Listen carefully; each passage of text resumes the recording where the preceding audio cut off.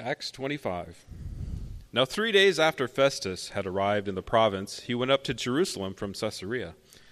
And the chief priests and the principal men of the Jews laid out their case against Paul, and they urged him, asking as a favor against Paul that he summon him to Jerusalem, because they were planning to ambush to kill him on the way. Festus replied that Paul was being kept at Caesarea, and that he himself intended to go there shortly.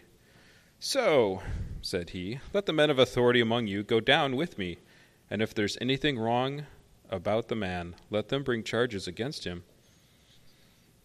After he stayed among them not more than 8 or 10 days, he went down to Caesarea, and on the next day he took his seat on the tribunal and ordered Paul to be brought. When he had arrived, the Jews who had come down from Jerusalem stood around him, bringing many and serious charges against him that they could not prove. Paul argued in his defense, "Neither against the law of the Jews, nor against the temple, nor against Caesar have I committed any offense." But Festus, wishing to do the Jews a favor, said to Paul, "Do you wish to go up to Jerusalem and there be tried on these charges before me?" But Paul said, "I am standing before Caesar's tribunal, where I ought to be tried. To the Jews I have done no wrong, as you yourself know very well. If then I am a wrongdoer and have committed anything for which I deserve to die, I do not seek to escape death. But if there is nothing to their charges against me, no one can give me up to them. I appeal to Caesar." Then Festus, when he had conferred with his council, answered, "To Caesar you have appealed, to Caesar you shall go." Now when some days had passed, Agrippa the king and Bernice arrived at Caesarea and greeted Festus. And as they stayed there many days, Festus laid Paul's case before the king, saying, "There is a man left prisoner by Felix, and when I was at Jerusalem, the chief priests and the elders of the Jews laid out their case against him, asking for a sentence of condemnation against him. I answered them that it was not the custom of the Romans to give up anyone before the accused met the accusers face to face and had an opportunity to make his defense concerning the charges laid against him. So when they came together here, I made no delay, but on the next day took my seat on the tribunal and ordered the man to be brought. When the accusers stood up, they brought no charge in his case of such evils as I supposed. Rather, they had certain points of dispute with him about their own religion and about a certain Jesus who was dead, but whom Paul asserted to be alive. Being at a loss how to investigate these questions, I asked whether he wanted to go to Jerusalem and be tried there regarding them. But when Paul had appealed to be kept in custody for the decision of the emperor, I ordered him to be held until I could send him to Caesar." Then Agrippa said to Festus, "I would like to hear the man myself." "Tomorrow," said he, "you will hear him." So the next day Agrippa and Bernice came with great pomp, and they entered the audience hall with the military tribunes and the prominent men of the city. Then at the command of Festus, Paul was brought in. And Festus said, "King Agrippa, and all who are present with us, you see this man about whom the whole Jewish people petitioned me, both in Jerusalem and here, shouting that he ought not to live any longer. But I found that he had done nothing deserving death, and as he himself appealed to the emperor, I decided to go ahead and send him. But I have nothing definite to write to my lord about him. Therefore I have brought him before you all, and especially before you, King Agrippa, so that after we have examined him I may have something to write. For it seems to me unreasonable in sending a prisoner not to indicate the charges against him." You may be seated.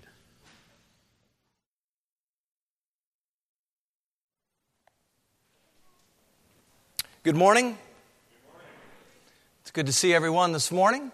I know we're missing a few folks this morning, but praise God you're here. And we have our word open before us here this morning. And I'm excited about what the Lord has to share with us from Acts 25. We're going to be looking at the first 12 verses this morning, primarily.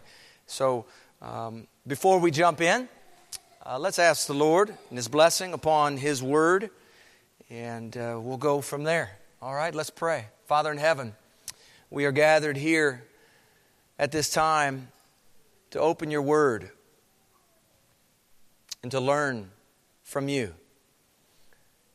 We thank you, Father, that your word has power to change our lives. And pray that as we look to your word today, we would remember the life-changing, transformative work that only you can bring about. Father, we ask that you would open our ears to hear, and that you would, for some at least, perhaps move our hands to take notes as you see fit. But Lord, most of all, we pray that we'd be able to take what we hear and translate that into doing. I pray that we would exercise works and faith together, that we would shine the light of Christ as you've called us. Father, we ask that you would teach us what it is to influence others for Jesus. We submit ourselves before you and ask that you would work in us, that we might carry out your will and reach others with the gospel truth for your glory, for your honor, for your name's sake. And we thank you, Lord, this morning for the privilege of be called a child of yours. And Father, we pray this in the name of Jesus. Amen. As a precursor this morning to the text, I'd like you to consider the following names. Consider what each one of these folks have in common. It's quite an interesting list, as you'll come to see. Mother Teresa, Alexander the Great, Bill Gates, Charles Spurgeon, LeBron James, Abraham Lincoln, Martin Luther King Jr., Barack Obama, Adolf Hitler. Now, as I mention those names, perhaps for each one of those names, young people, maybe you didn't recognize all of those names. But I would imagine that as those names sounded forth, certain images, certain thoughts, certain feelings came rushing to the forefront. What does each of these people have in common? I believe all 10 of these names I mentioned have influence. Influence. Influence for the good. Influence perhaps not so good. Influence perhaps even further over here, wicked.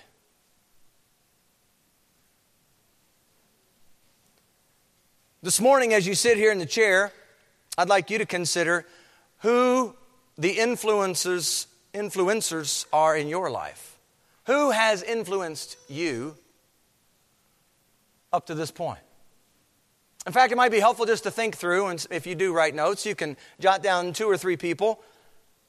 Outside of the Lord Jesus Christ, who is it here on earth that has influenced you, has changed the way you perhaps do things, changed perhaps the way you've thought about things? And as you write down a name or think about a name, I believe it's also helpful to include how they influenced you. What did these people do that made a lasting impression upon you? And what is it about their life that brought a change of behavior in your own life?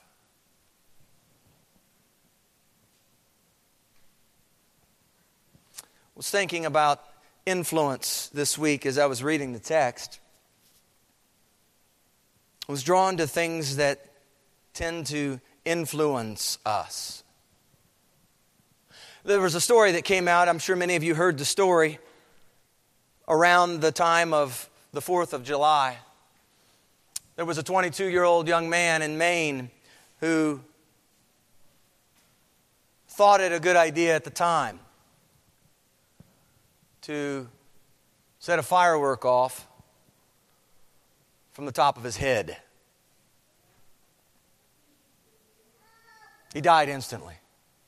blew him up. Come to find out in the story that this young man was under the influence of alcohol.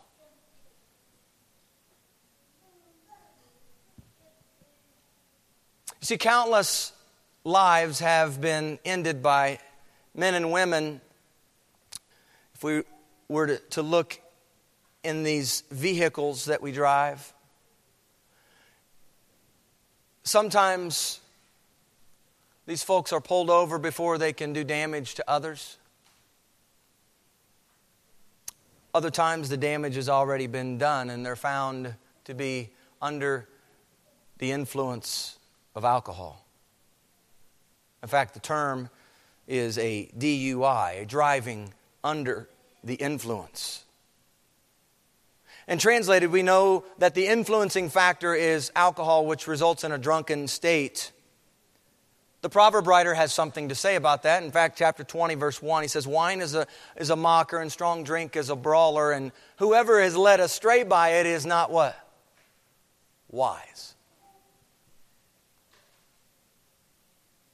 The last chapter in Proverbs, in verses 4 and 5, it says, it's not for kings, O Lemuel, not for kings to drink wine, nor for princes intoxicating drink. Why? Lest they drink and forget the law and pervert the justice of all the afflicted. A king who's filled with wine or intoxicating drink will forget the law he's intended to uphold. It will cause him to pervert justice as well. See, because he won't be in his right mind.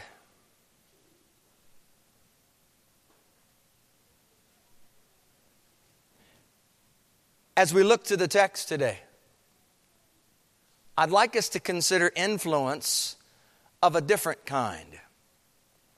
What is it to live under the influence? More specifically, what is it to live life under the controlled influence of the Holy Spirit?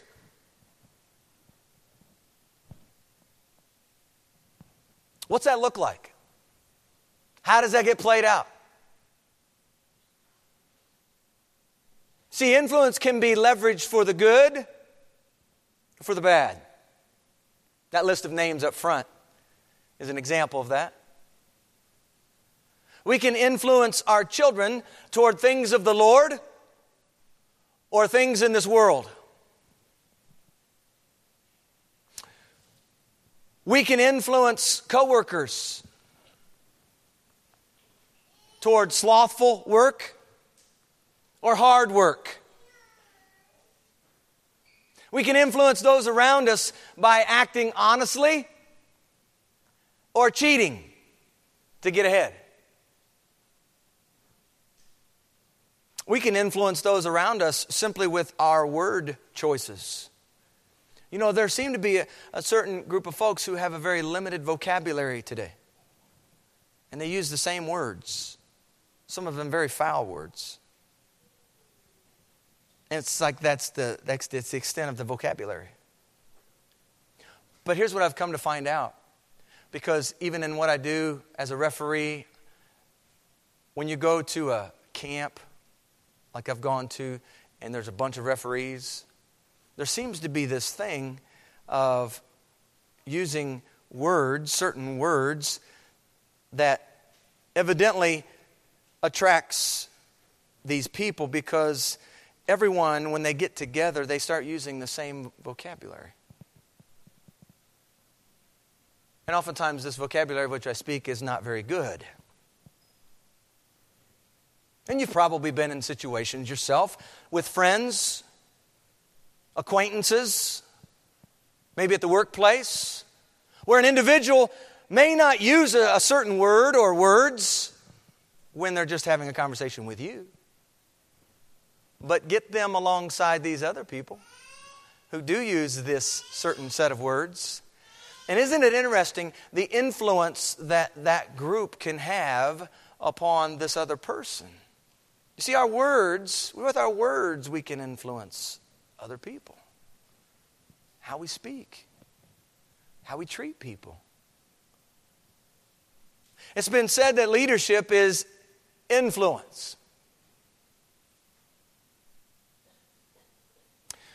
Some of you in here perhaps know, especially some of you younger folks may know, a gentleman by the name of Russell Wilson. He's a quarterback for the Seattle Seahawks in the NFL. A believer. Shared testimony recently, and I heard him speaking as he was asked the question about this past year's Super Bowl. His team was playing in the Super Bowl. And those of you that know the result of that Super Bowl know that Seattle lost in the last seconds. Seattle has the ball. They're on the 1-yard line. They're about to score, and they're about to win the Super Bowl. Well, Russell Wilson's describing what happened. He said the play happens, and they picked the ball off. He threw a pass, and the other team intercepted. Game's over. Seattle loses. He says, after they picked the ball off, he said, I took 3 steps toward the sidelines. And on the 3rd step, God says to me, I'm using you. He said, I proceeded to take another 3 steps, and then God said, I want to see how you respond. But most importantly, I want them to see how you respond.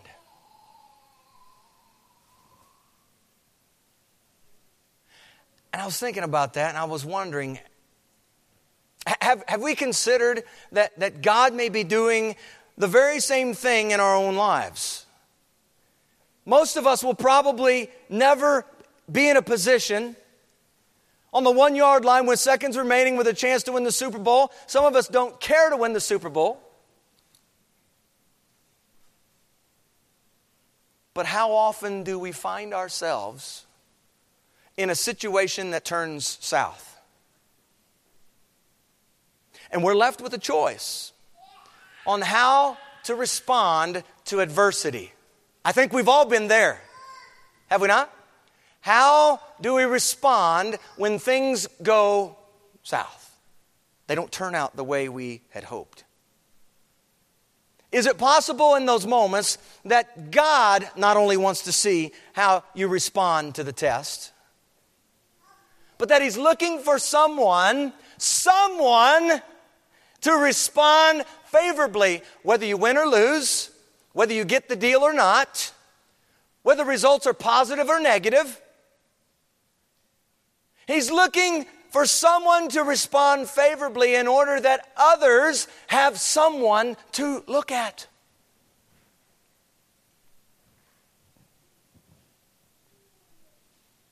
The Lord brings trials and tests our way, no doubt to shape us, to sanctify us, to help us move a little bit closer to that of His Son Jesus. But I believe it's also true that He brings those tests and trials to show to those around us how we respond in adverse situations. He's looking for people whose hearts are set on influencing others in the way of the Lord. Because you see, the reality of our lives is such that things are going to happen contrary to what we would want. How do we live our lives when things don't turn out like we want them to? Do we pout? Do we get bitter? Do we think somebody's just out to get us? Do we play the victim mindset? Do we consider that the way we handle ourselves in those critical moments is going to influence people who are watching? And maybe it's not going to be at the stage of a grand Super Bowl event. Perhaps it's going to be on the stage of your family, your extended family. Whatever the impact, you can be assured that it is going to make a difference one way or the other.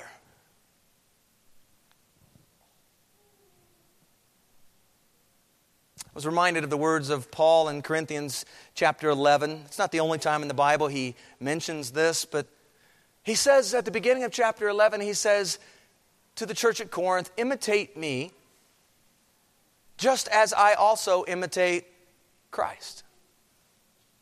Now some take that as Paul is boasting.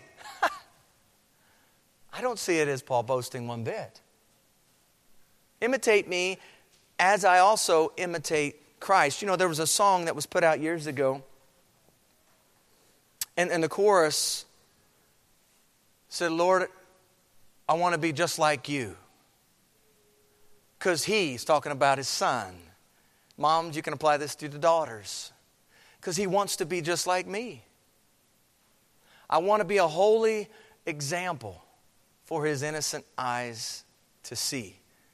Help me be a living Bible, Lord, that my little boy can read.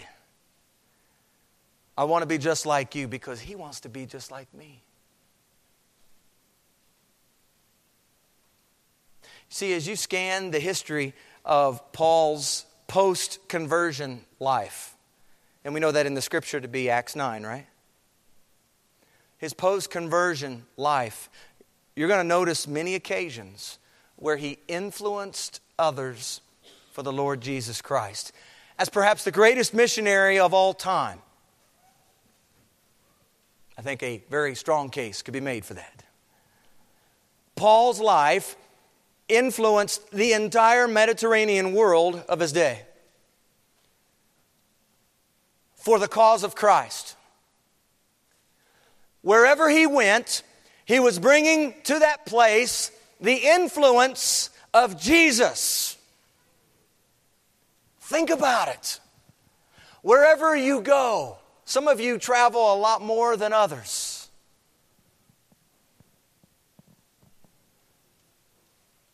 Are you taking with you the influence of Jesus Christ? To the bank, to the store, to the friend's house, fill in the blank, wherever you go. We have opportunity to take the same influence, to do exactly what Paul did. He influenced the world, the Mediterranean world, with Christ. Wherever he went. And you know, since Acts 21, Paul has been a prisoner. And even as the book of Acts closes in chapter 28, Paul is still deemed a prisoner in house arrest. And yet Paul doesn't allow his circumstances to dampen his joy in Christ. He doesn't turn off his Christianity while chained as a prisoner. How many times have you allowed your station in life, your situation that you find yourself in, how many times have you allowed that circumstance to determine your influencing effect on others? Have you considered that your influence extends beyond a leadership position? Have you ever thought about your influence from the bottom up? It comes as no surprise to us that Jesus is oftentimes referred to as a servant leader. Jesus didn't come as this ruling monarch, this dictator. He came as a lowly infant.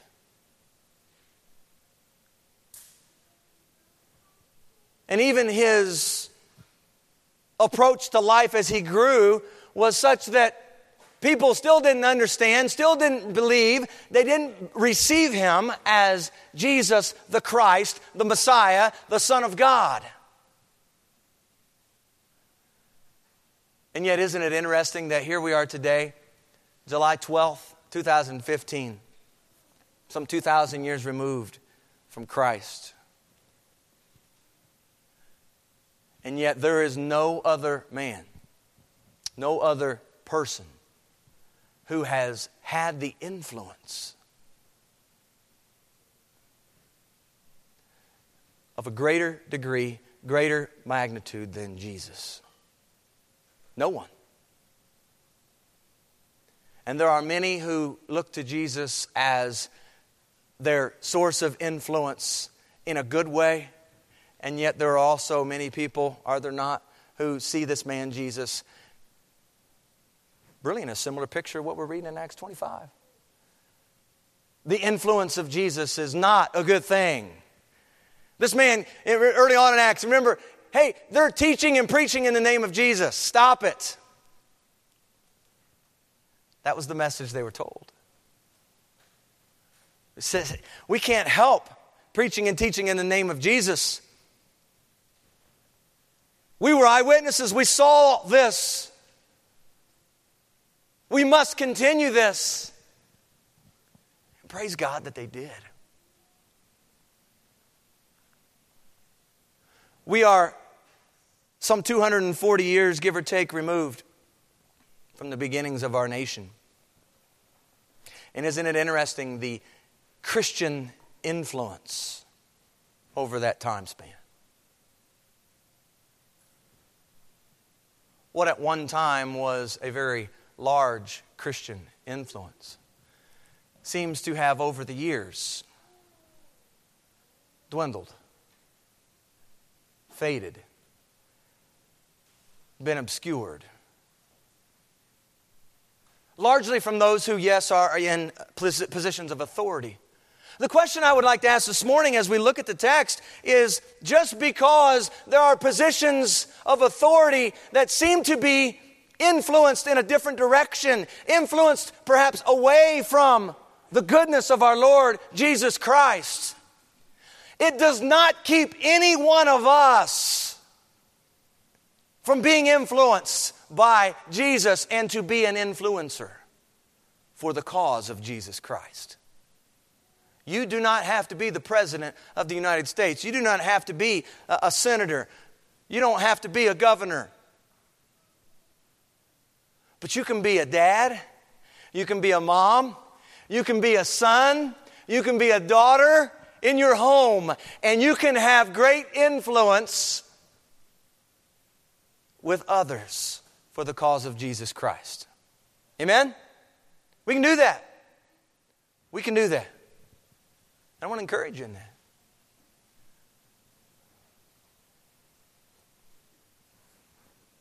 As you read the text today, chart the course of Festus, the high priest, these chief men of the Jews. Chart the course of Paul.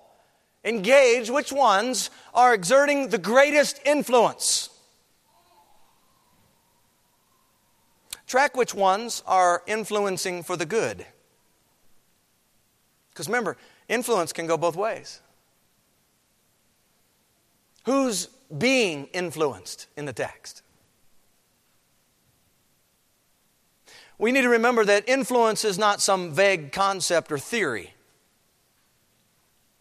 but a catalyst for change. What might happen in these perilous days if the church set about living under the influence of the Holy Spirit? Is God still able to change things through surrendered, submitted, and available vessels living out an obedient, faith-filled life? Do you believe that He's able? I believe He is. He doesn't need someone in a high position of authority in the world's eyes to make that happen. In fact, oftentimes that's not His way. He chooses the lowly. He chooses the weak. That's what Corinthians chapter 1 says. The beginning of that familiar chapter in Ecclesiastes chapter 3. To everything there is a season, a time for every purpose under heaven, a time to be born, a time to die. And then he says, a time to plant and a time to pluck what is planted. God plants and plucks what is planted. In Acts 25, Festus is planted as the next governor over Judea. Felix has been plucked by God. Okay? He's been removed from office. And as you end Acts 24, begin Acts 25, you notice a changing of the guard. Felix is out, Festus is in. with a changing in office, there's oftentimes a change in how things get done, right? The new guy coming in may influence people in a different direction than his predecessor. And I was thinking about this and was simply drawn to the Bible to come up with examples of that very point. And you think about King Hezekiah, how he influenced his people differently than did his son Manasseh. You think about King Amon, who influenced the people of Judah in a different direction than his son Josiah. You think about Jehoshaphat and how he influenced people down a different path than his son Jehoram. We could make quite a list. The influence of Felix as an able leader and judge is put in question in terms of how he handles the case of Paul. For 2 years, Paul remained a prisoner. In Acts 24, if you look at the last verse in Acts 24, it says, after 2 years, Porcius Festus succeeded Felix, and Felix, wanting to do the Jews a favor, left Paul bound. He wanted to do the Jews a favor, and so he leaves Paul bound. He's placed in a leadership position and yet refuses to lead well. He is the one being influenced, it seems, since he wants to do the Jews a favor.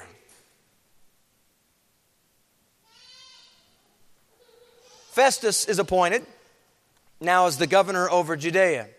He's the new leader. He's commissioned to help keep the peace in Judea. And the text says that after 3 days settling in at Caesarea, Festus travels the 2-day trip to Jerusalem. Now, the text here in chapter 25 is really built around geographical boundaries. We're going to see early on, in verse 1, he is in Caesarea. He's going to be making a trip after 3 days, and he's going to go to Caesarea. And he's going to be in Caesarea, he's in Caesarea and he's going to Jerusalem. I got it backwards. And in Jerusalem, he's going to be there for 10 days. And then he's going to be going back to Caesarea. And if the Jewish leaders were able to get their way, he would have gone back to Jerusalem again. But we're going to see that these geographic boundaries actually represent something. It's a shift in influence. So in Caesarea, we see primarily a Roman influence. In Jerusalem, we see a Jewish influence. And so back and forth, we go in the text on the influence. This comes into play, especially at the end of our text today, because there's a push to go back to Jerusalem to redo this trial again. Well, there's certain influence in Jerusalem that perhaps is not there in Caesarea. Much to the liking of the Jewish leaders. So these geographical boundaries are very important. Jerusalem, the home of the Jews, Sanhedrin holds great influence in the holy city. Caesarea, the Roman governor, at this time, Porcius Festus, we're looking on the timeline of around 60 to 62. Festus ruled and reigned for about 2 years. And he holds the majority influence there. And so when you think about those geographic influences, and then you enter into the mix what you already know of Paul's situation. He's been seized, remember, a few chapters ago, by the Jews from Asia who came and saw him in the temple. He's been held as a prisoner under Felix for some 2 years now. And the Jews are hungry to see Paul dead. And they're doing their best to influence Roman leadership for a death sentence that they might once for all rid themselves of Paul's voice. You know, I think this text also opens for us, just as a side note of application and understanding, the pull and the snare of sin. Think about it. For 2 years, these Jewish folks have been holding on to this about Paul. I find it interesting that as he goes to Jerusalem, one of the first groups of people he encounters, the chief priests, high priests, and some of the chief men of the city. And what's one of the first things we got recorded for us? They're all up in arms about this guy Paul. And that's what sin does. If we don't deal with sin in our lives, it can just take root for a long time. And it seems as though they hadn't dealt with this sin. It's still bubbling. They still have this hatred toward Paul and his message. So much so they're trying to exert their influence now on this new guy who's leading. Well, while in Caesarea those first 3 days, Festus is cleaning his office. I'm imagining all these things that he's doing. Think about, you're a new person coming in, new title, you got your office. Sometimes the office gets cleaned out before you arrive, sometimes it doesn't. Sometimes you have to do your own cleaning.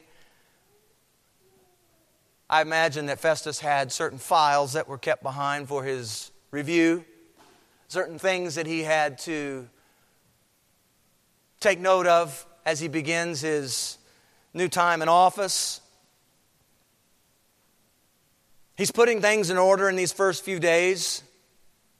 And if Paul's case is any indicator of Felix's competent leadership, I'm sure Festus had his work cut out for him as he begins his term as governor.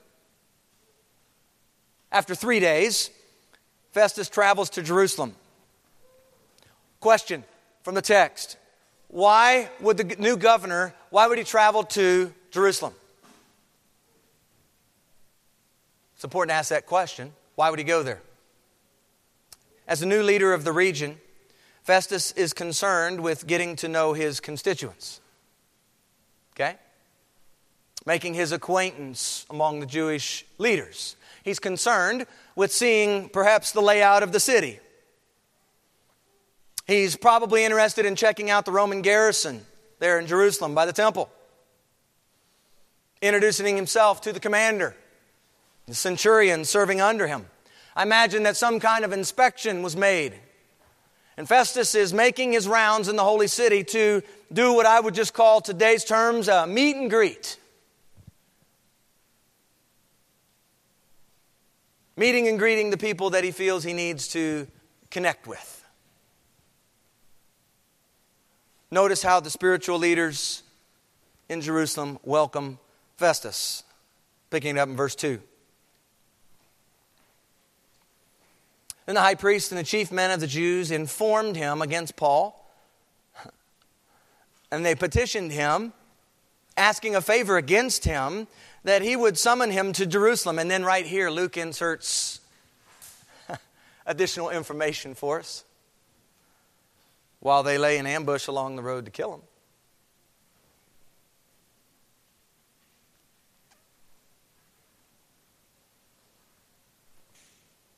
A new leader comes to town, and oftentimes the new leader wants to hear what's on the minds of the people. Even in the year before the election, right? We're already hearing reports of these candidates. What are they doing? They're making their rounds to different cities, promoting themselves at some level, but also trying to hear what concerns may be in these different states, in these different regions, in these different towns. Well, the leaders in Jerusalem seem loaded to share all about Paul and his illegal activities. They go about campaigning for a favor against Paul. They keep on begging. That's the idea there when it says they petitioned him. They keep on begging. They keep on urging him to summon Paul to Jerusalem. And that word summon is an interesting word itself. It has in mind to send for one's own benefit. To send for one's own benefit. So the benefit that they have in mind is killing him. Send him for our benefit. Now we know in our own minds We don't plan for him to even get to Jerusalem because we're going to take him out before he gets there. See, they had hopes of ridding themselves of Paul's voice altogether. And 40 men made the oath over 2 years ago. You remember that? They were going to kill Paul. They had the audacity to go to the chief priests at the time to tell them the plan. Hey, help us out. Do us a favor. It seems here in the text in chapter 25, their influence has continued to infect Jewish leadership over these past 2 years. And on this particular occasion, praise God, verse 4, Festus is not influenced by their begging. It says, but Festus answered that Paul should be kept at Caesarea and that he himself was going there shortly. Therefore, he said, let those who have authority among you go down with me and accuse this man to see if there is any fault in him. The rendering of that particular part of the verse, that clause, that if there, the way that's written, leads us to believe that Festus isn't really sure that Paul's done anything. Festus seems to have somewhat of a clear mind about whether Paul's guilty or not. But he's encouraging the Jewish leaders to do the right thing, is he not? Hey, Paul's in Caesarea. I'm going back to Caesarea. If you have charges against this man, you can come down with me and we'll do this the right way in a court of law. Seems to be at this point some good things from Festus. He's not being influenced, at least right here, yet. We see that even though Festus is the new guy, he doesn't cave in to the voices in Jerusalem on this occasion. Instead, he points them to take their concerns to Caesarea. He doesn't discount their concerns, but makes clear where their concerns are to be heard in Caesarea. Okay? After a 10-day trip in Jerusalem, Festus then returns to his headquarters in Caesarea. And business item number 1, it seems, on the agenda is hearing Paul's case. The Jews from Jerusalem follow him, and Paul is commanded to be brought before them. Festus himself sits on the judgment seat, verse 6. So 3 days in Caesarea, home Roman influence. 10 days in Jerusalem, home of Jewish influence. Now he's headed back to Caesarea where Paul remains as prisoner. Look at verses 7 and 8. When he had come, the Jews who had come down from Jerusalem stood about and laid many serious complaints against Paul. I love this next comment by Luke, which they could not prove. While he answered for himself, Paul did, neither against the law of the Jews, nor against the temple, nor against Caesar have I offended in anything at all. Now, think about this trial. We're 2 years removed from the original trial. Okay? And the Jewish leaders back then, 2 years ago, didn't even have those guys from Asia. They were the ones originally who seized Paul in the temple. Remember that? So now we're 2 years removed from that. And now they're going to trial, and the Jewish leaders didn't have any eyewitnesses with them. It seems that they merely recounted the charges against Paul, and then Paul refutes each one of them. I tend to believe this wasn't a very long trial, because I don't think the Jewish leaders had much to put forth. I don't think they had a whole lot of evidence. And Paul simply point by point with what they charged. Some say, I didn't do this. I'm not guilty. I'm innocent. Didn't do this.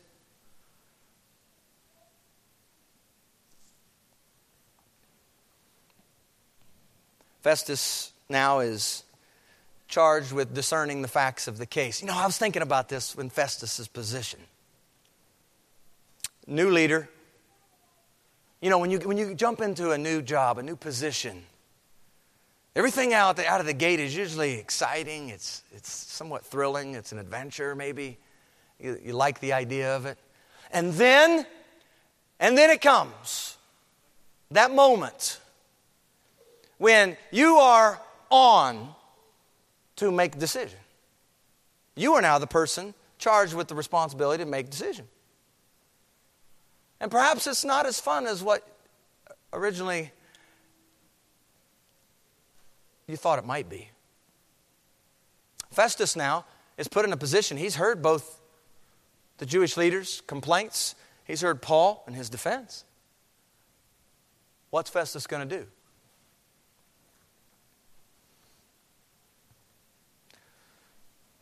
On one end, it's same dilemma Felix dealt with, wasn't it? Set Paul free or charge him, sentence him to death. What was it going to be? Acts 25, I believe, verse 9, is a telling verse in this passage. It speaks to the character of Festus. It points backward to the influence of Felix. Remember, chapter 24, verse 27? Almost have verbatim the same thing. He's wanting to do the Jews a favor. In terms of influence, it seems the Jewish leaders have more sway than Paul. And Festus is no doubt more concerned with pleasing his constituents over and above his prisoners. Right? I mean, if we're really taking a step back and assessing the situation, that's what's happening. Prisoners oftentimes don't get preferential treatment.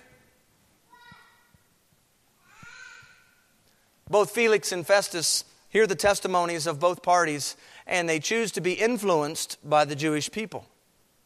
And as we spoke last week, there's a fear of the people operating in both Felix and Festus.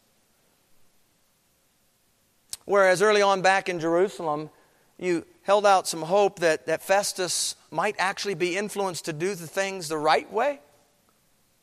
You see right here that when confronted with a decision, he opts to judge partially and to do the Jews a favor.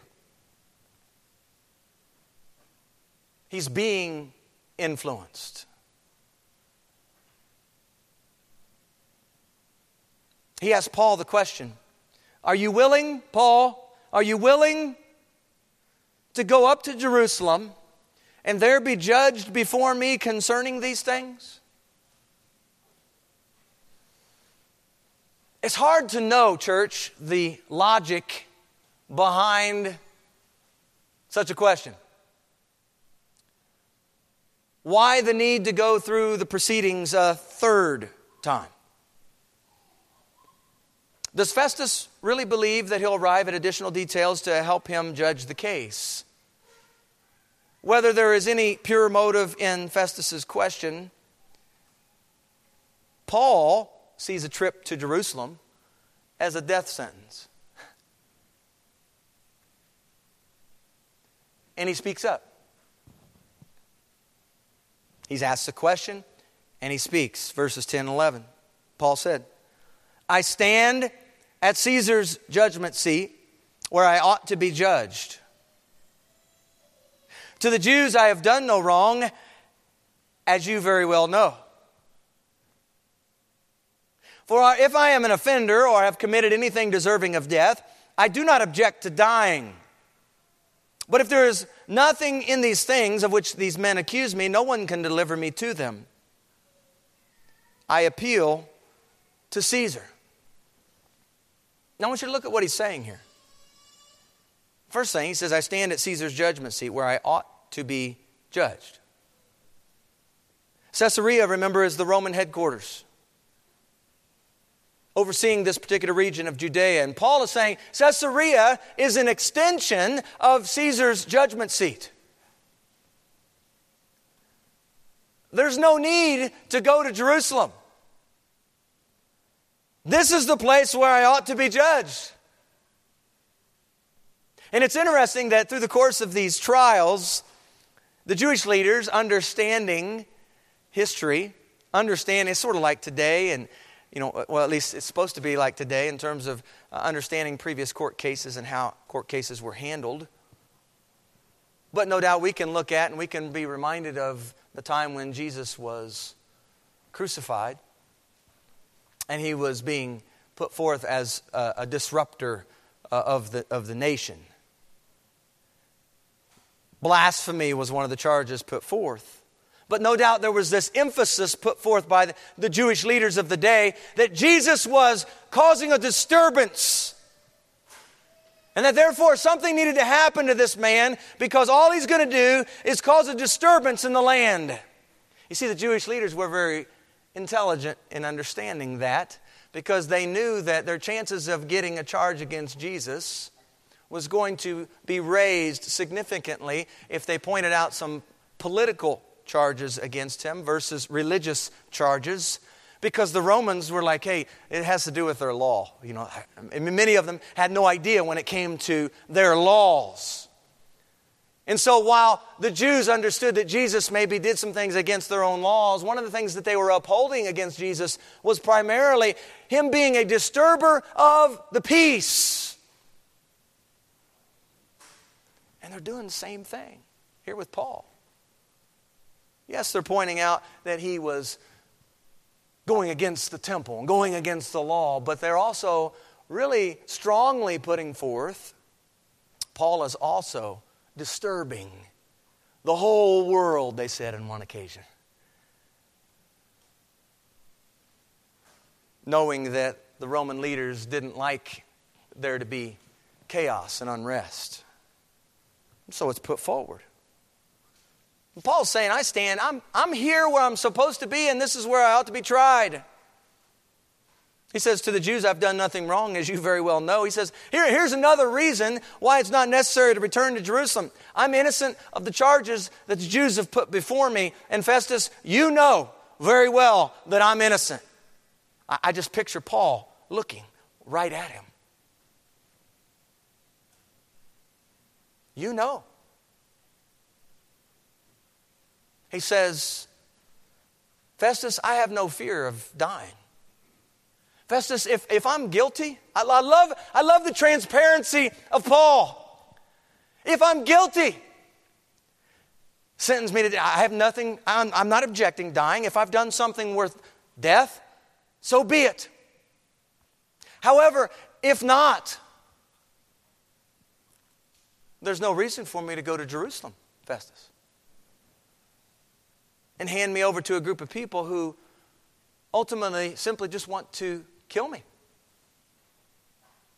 His appeal to Caesar comes since it looks as though, Festus, you aren't going to make a decision on this case. And I'm sure Paul's thinking just like Felix did. Just like Felix. Since you aren't going to decide one way or the other.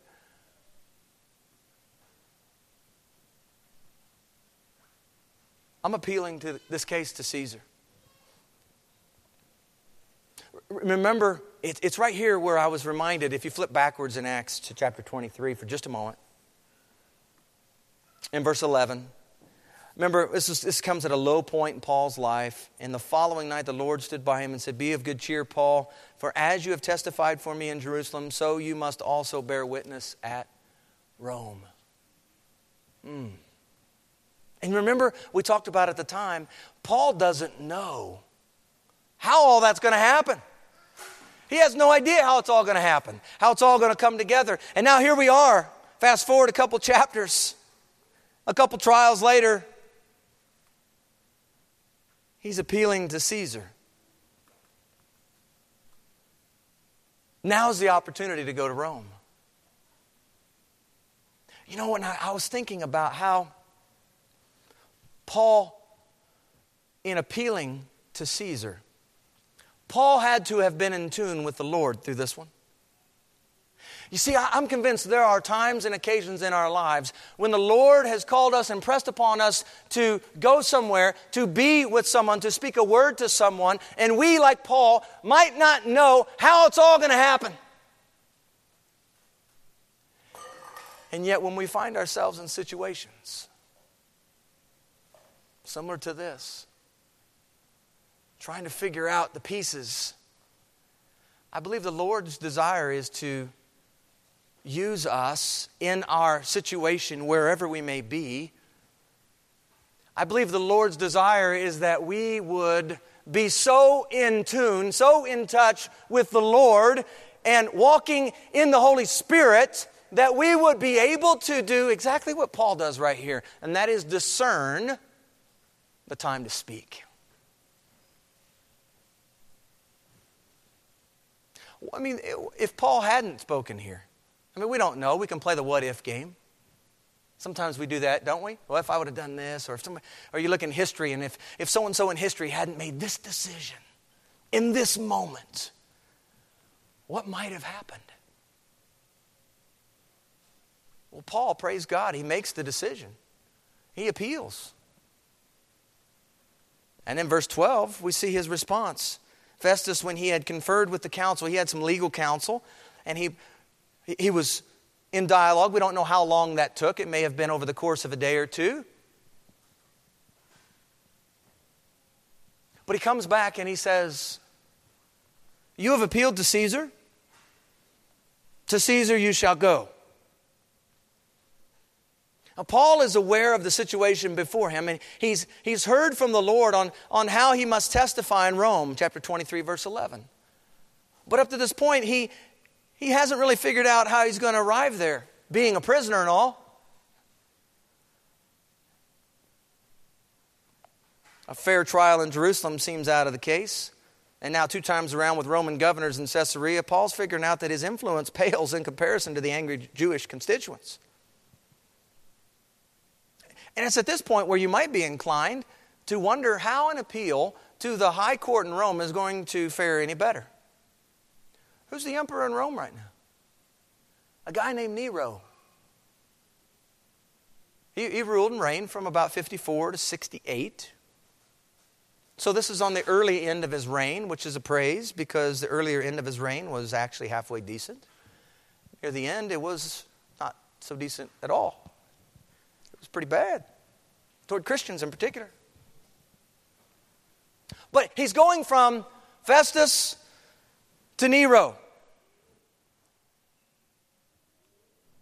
On the surface, his situation doesn't seem like it might get any better.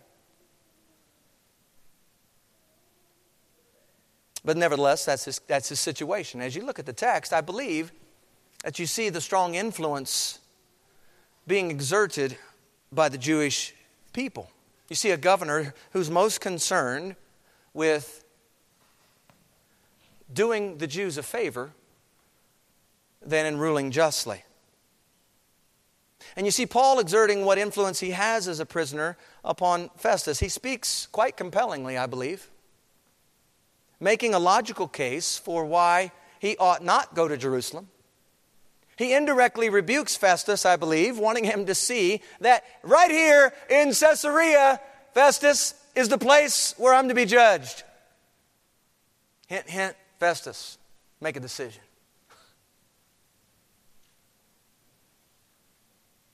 He openly places his life in his hands, declaring that if he's done anything deserving of death, then so be it.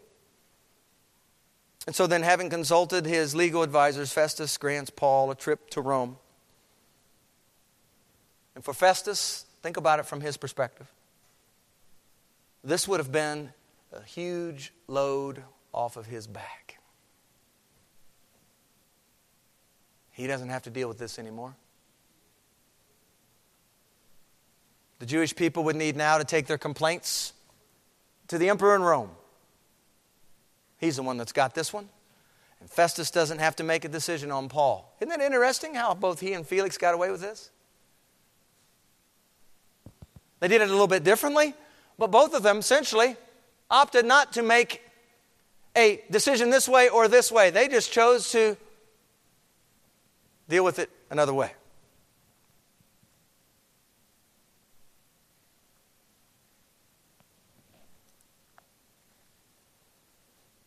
Festus doesn't have to make a decision on Paul now, whether to release him or charge him as guilty.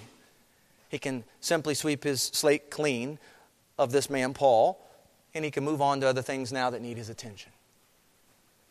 You know, we live in a world filled with competing influences, don't we? We usually refer to this competitive influence as marketing. And businesses and organizations are vying for your time and vying for your attention and your dollars. As a follower of Jesus Christ living in this world, we share a common bond with the Apostle Paul. I want you to think about the intense hatred for Paul and his message that hasn't gotten any better over these 2,000 years. We live in the midst of a world that is influenced under the sway of the devil. That's what we find out in 1 John chapter 5. We are operating in enemy territory for a time. And yet the task for each one of us in Christ is to be a witness to Jesus. Think about it. We are to be a witness to Jesus in the midst of hostile territory. Now, if we were to draw it up, I think we probably would like to be a witness to Jesus in the midst of a culture and a world that loved Jesus. Oh, it'd be so much easier, you might be thinking to yourself. That'd be great. People welcomed what we had to say. Church, we need to go back and read the Gospels, and we need to look once again at how people treated Jesus. Remember John 15? Jesus told the disciples before he went to the cross, he said, hey, look guys, the world hates me. The world's going to hate you and those who follow in my way. You think they hated my message? They're going to hate your message too. We live in enemy territory. The good news is it's but for a time. That's the good news. We think about where Paul was at as a prisoner. And we think about ourselves here. And we think that even ourselves, we are prisoners in some regard, much like Paul. And yet the Bible says that we are free in Christ. We're free. The chains have been broken in Christ. We are no longer slaves to sin, Paul says in Romans. We have now been freed to live and to walk by faith, to walk, to keep in step with the Spirit, as the Bible says. We are free in Christ. You know, I was thinking about it and just in the realm of, oftentimes as I'm refereeing, I'm thinking about, even as the ball is tipped, you know, usually there's the white and usually there's the dark colored jerseys. So you have the home team and you have the visiting team. And I was thinking about that just in terms of this text and what we're talking about here, that in Christ, we are the visitors here in this world. We're the visitors. We're the pilgrims, the sojourners, Peter writes. And this world is passing away and the lust thereof. That's what 1 John chapter 2 says. One of the challenges set before the church today is learning how to influence others even in the midst of playing on the visitor's court. How do we do that, church? How do we influence as a guest here those in the world and influence those in the world around us with the truth of Jesus Christ? Sometimes the fans can get raucous. Oftentimes they don't take a liking to the visitors that come. And yet the influence of Christ ought not be repulsive and unattractive. It may be offensive because it's the truth. And the world will continue to be repulsed by the truth. But our resolve to influence the world with Christ, to serve as a witness, as an ambassador, as a beacon of light, as a vessel of love, all of these things needed that we might be well-pleasing to God, as we talked about last week, and that we might win some for the Lord during our brief stay. I mean, wasn't that what Paul was about when he's speaking in Corinthians? To the Jews, I became like a Jew. To those who are outside. Paul was about something bigger than himself. Paul was about something bigger than simply dying. He's like in Philippians 1:21, hey, to me to live is Christ and to die is gain. Why is it gain for Paul? Because he gets to be with Jesus. Paul was a heavenly man. We talked about that a few weeks ago. You can't kill a heavenly man. He was so consumed and absorbed with Christ and things of Christ. That's the way he spent his days.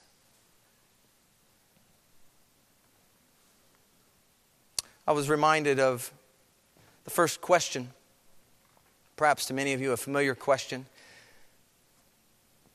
What is the chief end of man? Anybody know the answer to the question? What is the chief end of man? Anybody know it? If you know it, go ahead and tell me. It's okay. Excellent. To glorify God and enjoy Him forever. I didn't plant that answer with my wife either. She just came up with it. Do our lives influence others in that direction, church? Even as one without a great deal of leadership authority, you can influence a great deal of people as the Holy Spirit works in you. Listen, your greatest influence is going to be Christ in you. That's your greatest influence. Christ in you.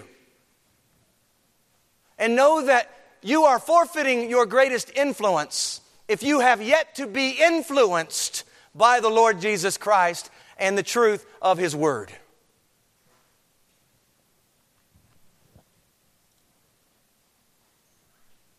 Jesus came as a lowly infant. He left the world in a borrowed grave. And yet His influence has lasted to this day. And it's not going anywhere. His influence, it's granted to you and to me. It's granted to us everlasting life. You know, there are many people today who are looking, searching, endeavoring to consider what it is to live a life of influence. And that list of names I put up there at the beginning, many of those folks were pursuing a path to see how they might be able to leverage others and influence others in this way. And while many of those names I mentioned early on did in fact influence quite a large number of people, and some of those names are still around today, and they still are influencing a large number of people today, know that there are no names on that list on the same page with our Lord and Savior Jesus Christ. None of them combined have had the impact and the influence of Jesus Christ. The greatest influence you can have on another is the influence of Jesus. And if you don't have Jesus in your life, your influence is always going to be hollow. Oh, it may produce a following, but it's always going to be hollow. It's always going to be temporal. It's not going to last. With Jesus, you always have something to offer that will span not just a lifetime, but an eternity. Amen? Let's pray.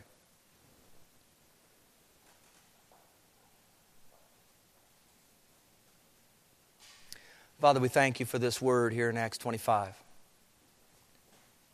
I thank you for your servant Paul, who once again gives us example of how to lead, how to influence others, even from the position of a prisoner. And Father, while many of us here can't relate to actually being locked up in a prison, the majority of us here can relate to being in a position of trying to influence from the bottom up. Lord, I read this text and I see that, Lord, very clearly that Paul is in no position to call the shots. And Father, oftentimes in our own lives, we're not either. And yet, Father, you've given to us this trust, this stewardship.